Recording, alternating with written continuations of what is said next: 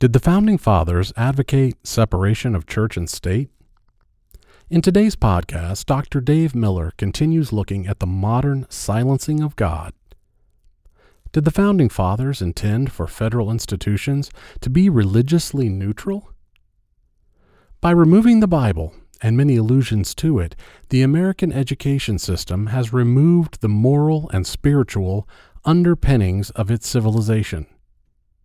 Join Dr. Dave Miller as he considers God and public education.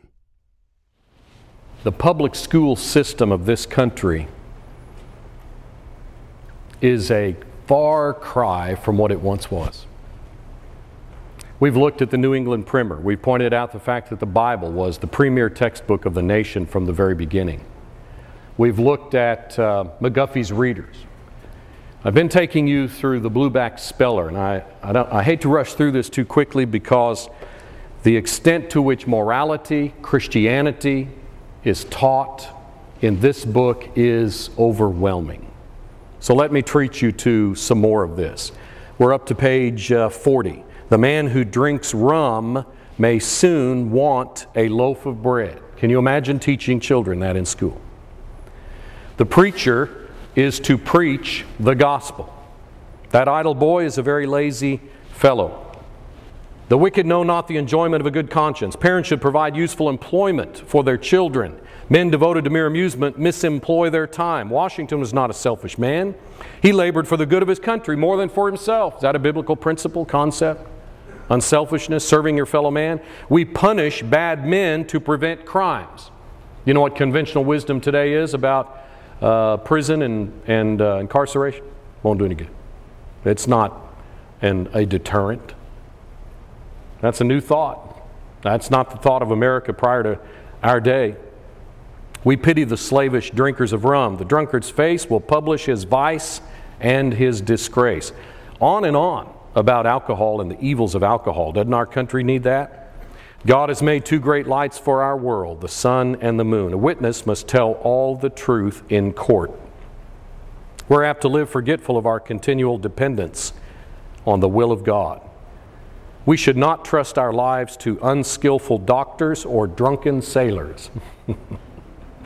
Rum, gin, brandy, and whiskey are destructive enemies to mankind. They destroy more lives than wars, famines, and pestilence.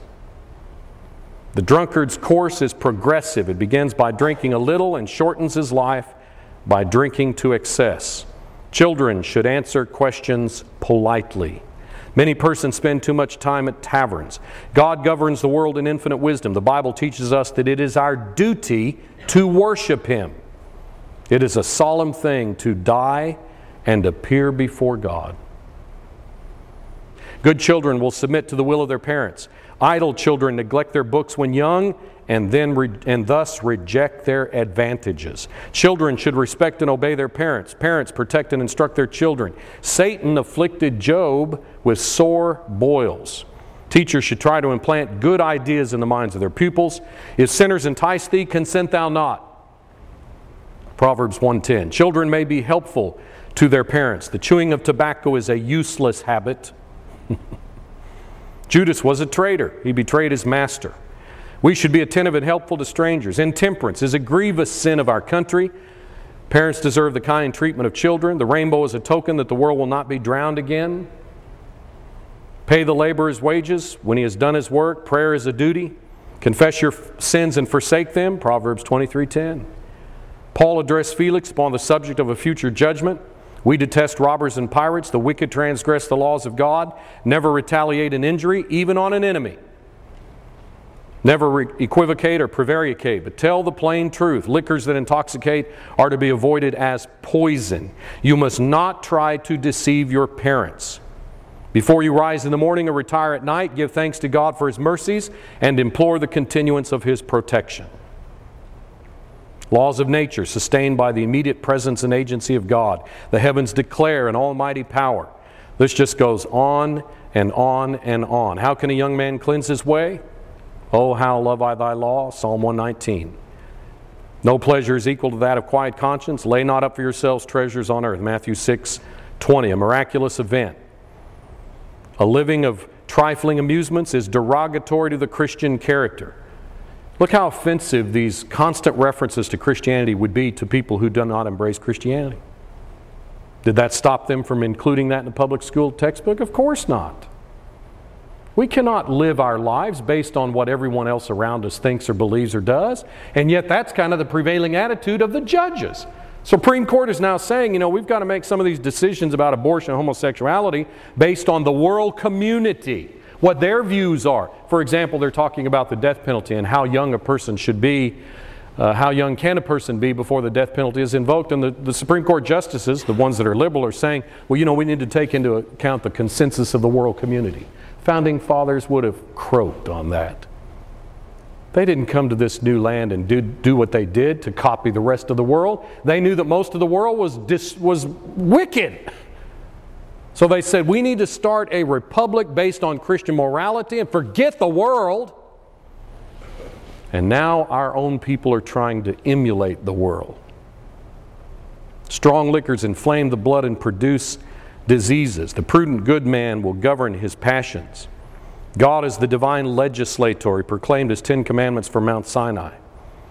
It's the duty of every good man to inspect the moral conduct of the man who is offered as a legislator at our yearly elections. What credentials, what qualifications do you look at before you elect a politician? Their morality. If the people wish for good laws, they may have them by electing good men. The legislative councils of the United States should feel their dependence on the will of a free and virtuous people. Our farmers, mechanics, and merchants compose the strength of our nation. Let them be wise and virtuous and watchful of their liberties. Let them trust no man to legislate for them if he lives in the habitual violation of the laws of his country. How many lawbreakers do we have that are in politics? And they say, oh, well, my personal life doesn't have anything to do with that. Section on idolatry. Do nothing that is injurious to religion, to morals, or to the interest of others. Listen to this, folks. What's the number one reason given in courts for divorce today? Incompatibility. It was once a practice in France to divorce husband and wife for incompatibility of tempers. Just couldn't get along. A practice soon found to be incompatible with social order. Does the Bible teach that? Absolutely. Is America in the throes of experiencing disorder? Absolutely. If we'd been teaching our young people all through the last 50 years that fact, maybe we would be in better shape. Number of references to Christ. The Bible, that is the Old and New Testament, contains the Holy Scriptures. Whatever is wrong is a deviation from right or from the just laws of God or man. How happy men would be if they would always love what is right and hate what is wrong, a reference to Romans. Then at the very end, you have a number of little fables. Look at this one, Fable 1, of the boy that stole apples. An old man found a rude boy upon one of his trees stealing apples and desired him to come down. But the young saucebox told him plainly he would not. "Won't you?" said the old man. "Then I will fetch you down." So he pulled up some turf or grass and threw at him. But this only made the youngster laugh, to think the old man should pretend to beat him down from the tree with grass only. "Well, well," said the old man, "if neither words nor grass will do, I must try what virtue there is in stones." So the old man pelted him heartily with stones, which soon made the young chap hasten down from the tree and beg the old man's pardon. Moral: if good words and gentle means will not reclaim the wicked, they must be dealt with in a more severe manner. That used to be part and parcel of our judicial system and of parenting. It is neither now. What about our universities? I can stand here without fear of any successful contradiction. They're gone. They're gone. They are the centers of political correctness, the centers of Marxist, socialist, atheistic, humanistic, pluralistic teaching. The very opposite of what they were all founded to be. If you don't believe that, pick out a university, go back and look at the original charter. Let me show you one. In the Constitution of the Commonwealth of Massachusetts, there is a reference to the university at Cambridge and the encouragement of literature. Which university would that be? Harvard.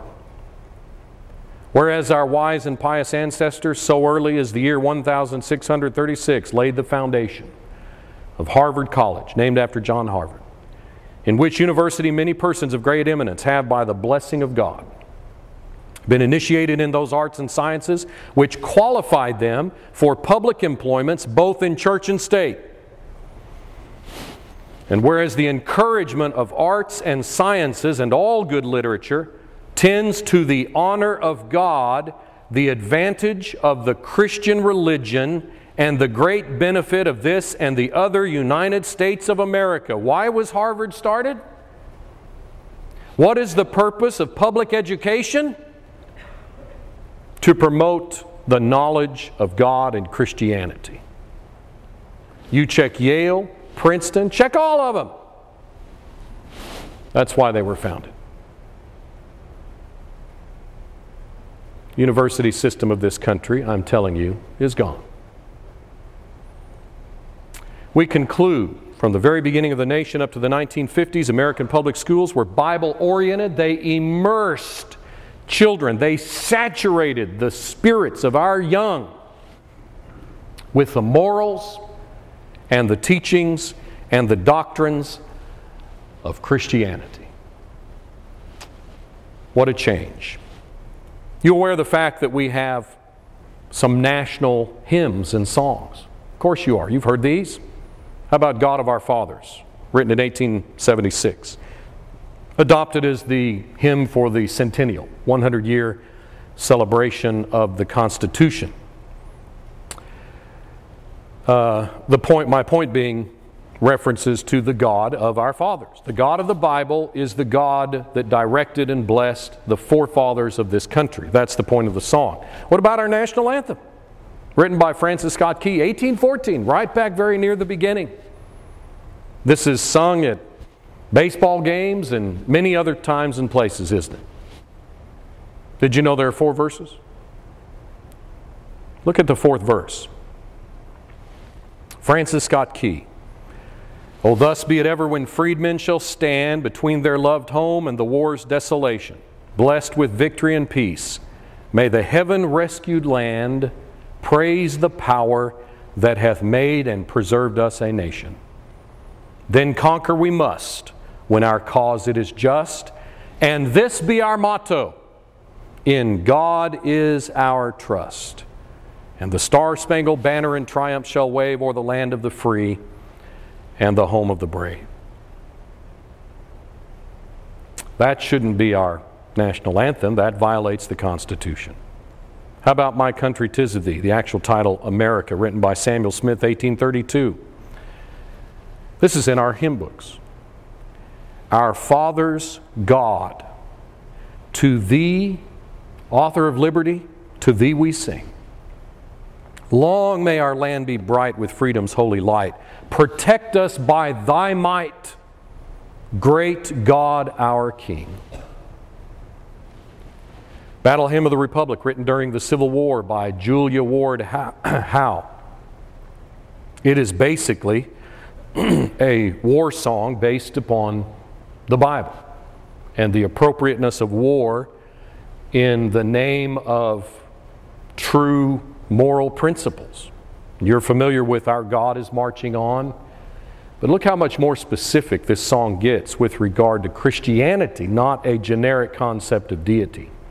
For example, we have a reference to the gospel itself and to the hero born of woman, may he crush the serpent with his heel. Who's that referred to? Genesis 3:15, Jesus Christ. As he died to make men holy. unmistakable reference to the crucifixion. I'm telling you, Christianity is thoroughly embedded in our national institutions. America the Beautiful, Catherine Lee Bates, God shed His grace on thee. America, America, God has shed His grace on you. That's why you have enjoyed what you've enjoyed all these years. We're going to lose it. And then have you thought about the fact that all over our country, our counties, our cities, our towns, and many other geographical locations have been named? Where have these names come from? Well, a lot of sources. Maybe a geographical location from Europe like York, England. Well, we'll call this New York. Hampshire, England, we'll call this New Hampshire. A lot of that. A lot of names that are traced to foreign languages. A lot of Spanish names. A lot of American Indian names, right? San Marcos, San Antonio, Spanish names. A lot of unique features of the terrain. You know, maybe flat bottom Kentucky and things like that, where they just picked out a curious geographical feature. War heroes, Pulaski, Tennessee, named after a Polish war general. Other honorees. But you know what? All over this country, a lot of the names have come from the Bible. So much so that I'm sure many, perhaps most Americans are not even aware of it. I've only begun to tap into this feature. And I've about decided there's no end to it. There are towns with the word gospel. There are Bethlehems all over the country. Nazareth, Trinity, Canaan, Damascus, Dothan and Grace, Alabama. Lots of Antiochs. There's a lot of Matthew, Mark, Luke, and John, sometimes with Saint appended. There's Timothy, Titus, Titusville, St. James, St. Peter, St. Petersburg. Lots of St. Paul and St. Paul's. Lots of St. Joseph's. St. Elizabeth, Stephen, Stevens, lots of St. Mary and Marys. Mount Zion, people probably don't even know what that refers to from the Bible. There's Adam, Adamsburg, over 24 Adamsvilles. There's Eve, Cain, Abel, Noah, Shem, Ham, Abraham, Lot, Sarah, Isaac. Again, Joseph, Job, Moses, Washington. Lots of Daniels. There's Obadiah, Saul, David, Uriah, Solomon, Samson. Lots of Sinai's and Mount Sinai's. Providence, Rhode Island, Edom, Texas. How would you like to live in Hell, Michigan? Paradise, Texas. Sodom, Maine. That's probably aptly named. Gomorrah, Massachusetts. All over the country. And what is the ACLU going to do about our cemeteries? Have you noticed at the side of the road a custom that I remember as a child back in the 50s? Has been reinstated, where at accident sites where people have lost their lives, crosses are once again being erected. You've been noticing that? I'm amazed that hadn't been stopped, or at least made politically correct by using other religious symbols as well. So far, that seems to be the unanimous approach. Here's the World War II monument that was recently unveiled. I want to call your attention to the military cemeteries. I spotlight these because they are government connected.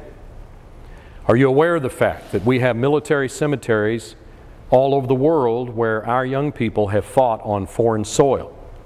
There are 8 World War I U.S. cemeteries in Europe, mostly in France, Belgium, 1 in England. Here are their locations and the number of young people that have been interred at those locations. Let me show you how they all look.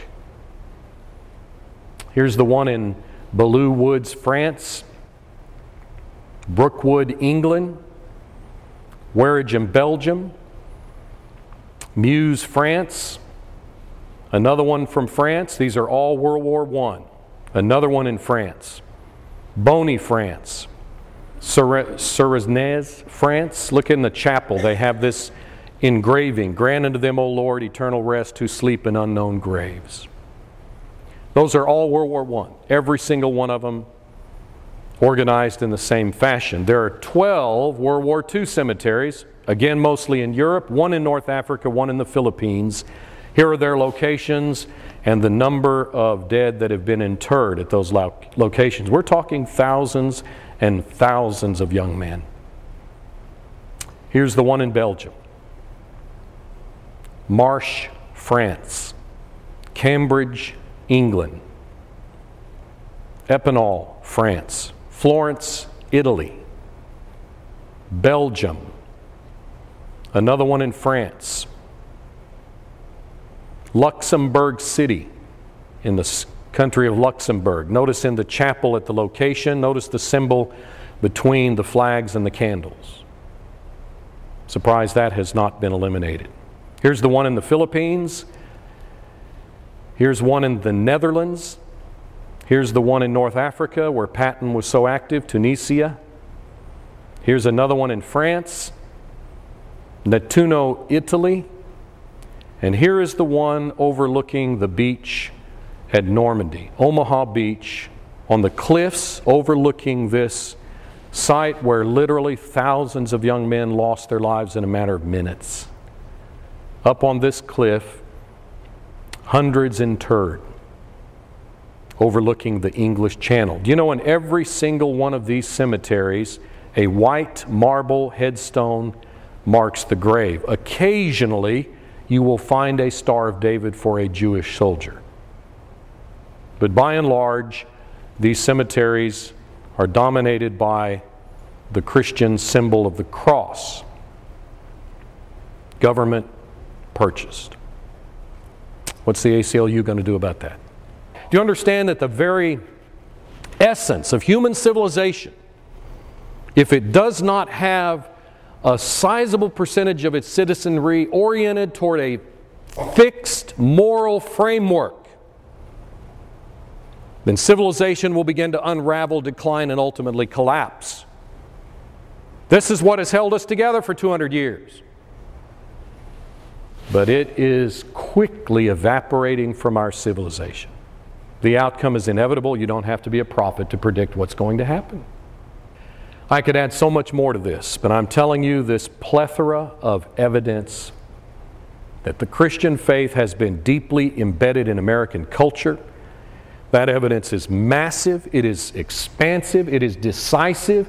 The forces of political correctness do not want to face this. They want to keep it from the public and they want to deny it and try to twist it, but I believe I've given you enough to show you. You've seen it with your own eyes. It is a fact. This conspiracy, therefore, is in direct contradiction to everything that has preceded the last 50 years or so. Look again at this massive amount of evidence that I presented you, and as I said, there's so much more. So much more. Our founding fathers wanted a nation that had freedom, not freedom from religion, which is what we're being told, but freedom for religion, and they meant the Christian religion and no other. Let me begin in this session and in our final session trying to answer the question, so what? All right, you've convinced us, yes, we had a Christian orientation, but that's not America today. We've changed, and therefore we're going to change all the laws. We need to just revolutionize our country and orient it more toward a religion-less society. That's what they're trying to do. What would God have us to do? Well, in poring over the Bible and trying to think through this, I've come up with a few very concrete suggestions that I think are biblical and within our reach. Number one, I would suggest to you that you and I, as American citizens, have been adversely influenced by the last 50 years. We have. We've softened. Haven't you been shocked at some of what I've showed you? That the average American at one time knew their Bible better than we do? Shame on us. So you and I are going to have to stop allowing our cultural environment and the atmosphere that's been created in the last 50 years from influencing us. We need to shake ourselves out of this lethargy, go back and reacquaint ourselves with true spirituality. So we're going to have to start with ourselves. We need to rededicate ourselves to being serious about this. See, that's hard to do because we have achieved a comfort level, again, unprecedented in human history. Americans have it so good. It is so thorough and extensive that when foreigners come to this country, It almost ruins them. They can't handle the prosperity. And we're like, what's your problem? We take money and throw it around over in foreign countries, and we ruin people because they can't handle it. They don't understand what it's like to be this wealthy. We've become so accustomed to it that we pretty much demand it, expect it, and don't put me out any. Okay, I'm concerned about our country, but I'm busy. I'm playing my grandkids, and I've got, retirement or jobs, and, just a lot of things that taken up my time. I can't do anything about this. Okay. Don't be surprised what happens. Every civilization that finally experiences some catastrophic alteration, look back at history, a lot of them have done it. In fact, God usually uses an aggressor nation to punish a nation more righteous than the aggressor. That's God. Read Habakkuk. And so when this evil force comes and starts punishing people, suddenly, guess what? They got time. Now we've got time to do something about this. But guess what? It's too late. It's too late. Do you think that those Islamic terrorists who were willing to fly 4 airplanes and kill 3,000 people like that, do you think if they had access to a nuclear device that they would hesitate for a second to use it? Then you see we're not talking about 3,000. They set one of those off in New York, we're talking about 8 million. Do you think that could happen? You think with all of our tremendous military and all of the security, everything we're doing, man, we can stop that from happening? No, we can't. Because such actions have never been ultimately dependent upon your own ability to protect yourself. The Bible's very clear about this. You have to be right with God, and then He will protect you. If you're not right with God, nothing you can do. They're going to get you sooner or later. They're going to get you. If we of all people on the face of this planet do not get serious about being mature, dedicated, disciplined, spiritual people, then the rest of our society doesn't have a ghost of a chance. It's got to start with us and our families.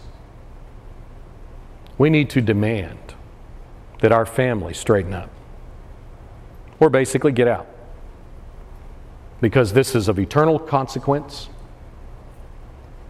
We are in a critical moment in history, and we need to be decisive and determined. That means then we need to make certain that our children are going to follow our cultural, moral, spiritual values. Remember what God said about Abraham? I know Abraham. He'll command his family, and they will do what he tells them to do on spiritual matters.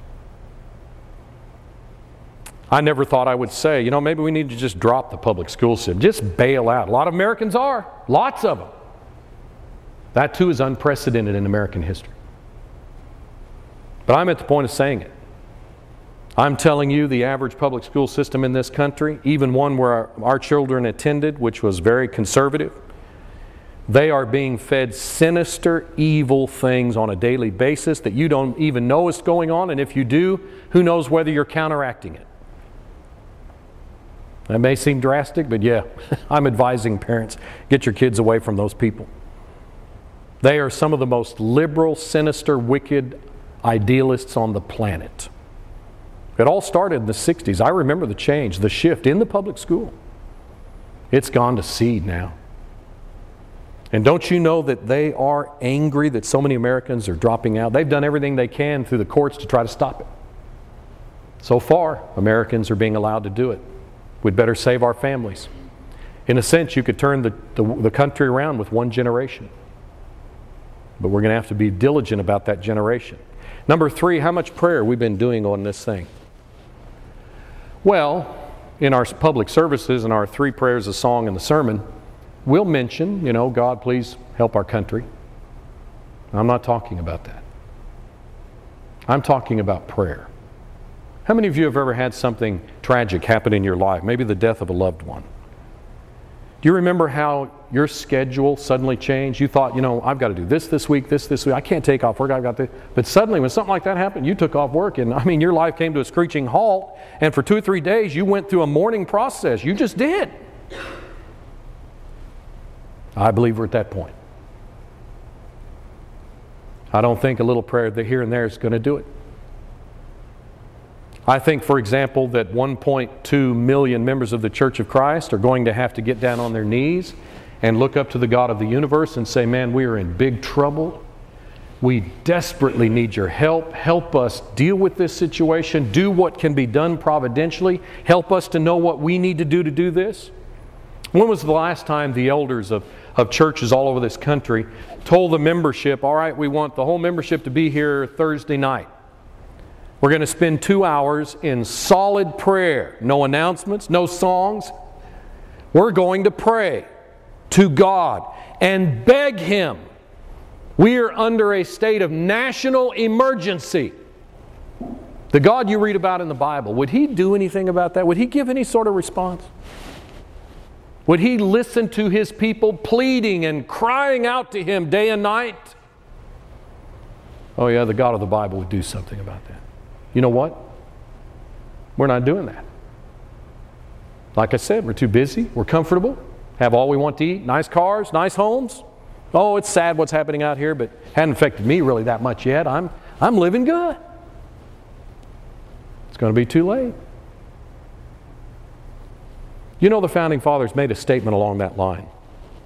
They said, when people become comfortable with material prosperity and no longer appreciate the freedom and the circumstances that brought them to that condition, you know what? They deserve neither. These men were willing to put their lives on the line. Many of them were economically devastated because of the time they devoted to public service. They were willing to sacrifice and do that. We're not. For an even higher calling. But the Bible's clear. We'd better get serious about supplications, prayers, intercessions. They need to be frequent, constant. We need to do it individually. We need to do it collectively. It needs to be sustained. It needs to manifest perseverance. I believe churches should rally and get busy. What about political participation? No, Dave. Stat of politics now. Religion and politics don't mix. After seeing what I've showed you about what the Founding Fathers said, what would they say if you said that to them? They would laugh in your face. What do you mean politics and religion are separate? Politics must be rooted in religion. Satan is slick. He says, man, I'll just get all of the key issues of society that are going to affect whether a country can even stand. And I'll just shift them over into the political atmosphere, political arena, and call them political, and then they're free, and I can have a heyday. That's what he's done. The key moral issues of our day, and that's what I'm really leading up to here. What does all this come down to? It comes down to the moral issues that will cause God to destroy this country. The two premier issues are abortion and homosexuality. God's not going to put up with that. Not indefinitely. He will not. I realize that our voting we think doesn't matter, but it does. History shows that it does. The polls show that it does. Most Americans don't vote, and so the few militant get their way. There have been people put into office that just horrified. How'd they ever get in there? Because the few that wanted them went and voted, nobody else did. That's been proven. We need to contact people. Edmund Burke said, for evil to triumph, just don't do anything. It will. And it is triumphing in our society. You remember what Jesus said in the parable of the sower? While men slept, that's how the tares got sown in amongst the wheat. We did nothing. What is James Garfield known for, besides being President of the United States? We claim he was a member of the Church of Christ. Late 1800s, listen to what he said at the centennial.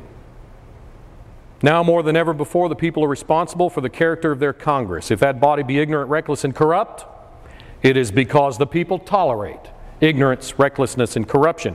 If it be intelligent, brave, and pure, it is because the people demand these high qualities to represent them in the national legislature. If the next centennial does not find us a great nation, It will be because those who represent the enterprise, the culture, and the morality of the nation do not aid in controlling the political forces. That's prophetic. Here is the first Chief Justice of the U.S. Supreme Court, appointed to the court by George Washington. John Jay. Oh, we need more men like him today. He was asked the question, should Americans elect non-Christians to public office? Here's his answer.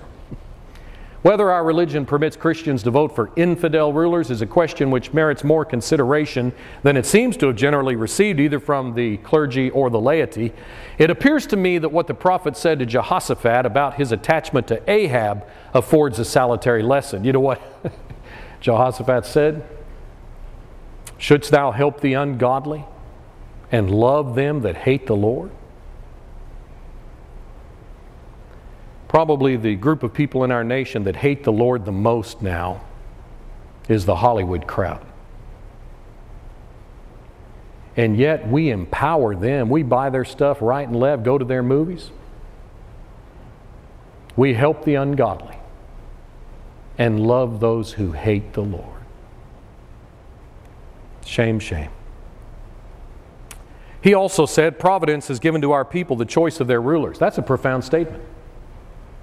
Most nations in human history have not been given that opportunity. They were either ruled by a genetic king, a dictator.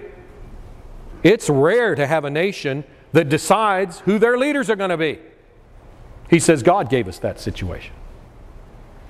It's the duty as well as the privilege and interest of our Christian nation to select and prefer Christian. The first Chief Justice of the U.S. Supreme Court. He thought it was a Christian nation in its overall orientation. Noah Webster, let it be impressed on your mind that God commands you to choose for rulers just men who will rule in the fear of God.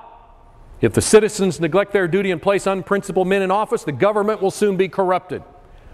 If our government fails to secure public prosperity and happiness, it must be because the citizens neglect the divine commands themselves and elect bad men to make and administer the laws. Exodus 18:21. Powerful passage. Look at it. Here's the kind of people that should be selected for political office. Number one, able men. They are capable, talented people. Two, they fear God. Number three, they tell the truth. They're not deceitful, dishonest, conniving. And number four, they hate covetousness. Why would that be a qualification for a politician? How many times has our political forces, political authorities voted themselves pay increases, exempted themselves from all of the restrictions we have? We've got a bunch of greedy people that are in control. We deserve the response, the result. Proverbs 29, when righteous are in authority, the people rejoice. When a wicked man rules, the people groan. The king establishes the land by justice, but you receive bribes, you're going to overthrow the country. Is that going on in our country? All over the place. I believe we need to get involved politically, folks, because when God said, I want you to go into all the world and preach the gospel to every creature, that did not exempt the politicians. They need to be preached to too. I think we ought to investigate these people. There are voter guides that tell us about them. In fact, just pick up the phone and call them. This can be done in 10 minutes or less. Ask them 3 questions. What do you think is the relationship between God and government, religion, and our country? Oh, I think, this is a free country. You can believe what you want. Religion, we ought to keep that out of the government. Okay, you got your answer. Number 2, what is your view about killing unborn babies? When they open their mouth, even if they want to tap dance and avoid the issue, you're going to find out where they stand pretty quick. Number 3, what's your view of same-sex marriage? Folks, you shouldn't go any further. I don't care what they feel about the economy and health care and everything else. In fact, the 3 forces in our civilization right now that are wreaking havoc on our Christian heritage have come out boldly, strongly, in no uncertain terms on these 2 critical, foundational moral issues. I'm telling you, we had better get busy and recognize the seriousness of these 2 issues for the future of our nation. If we do not, all the things that we thought were equally important are suddenly going to be seen in the light of eternity to be nothing. And we are going to find that God was outraged that these two behaviors have become rampant in our land. In our next session together, I want to call your attention in a small way to the extent to which our civilization is being restructured to accommodate the morality of the most wicked philosophies in human history.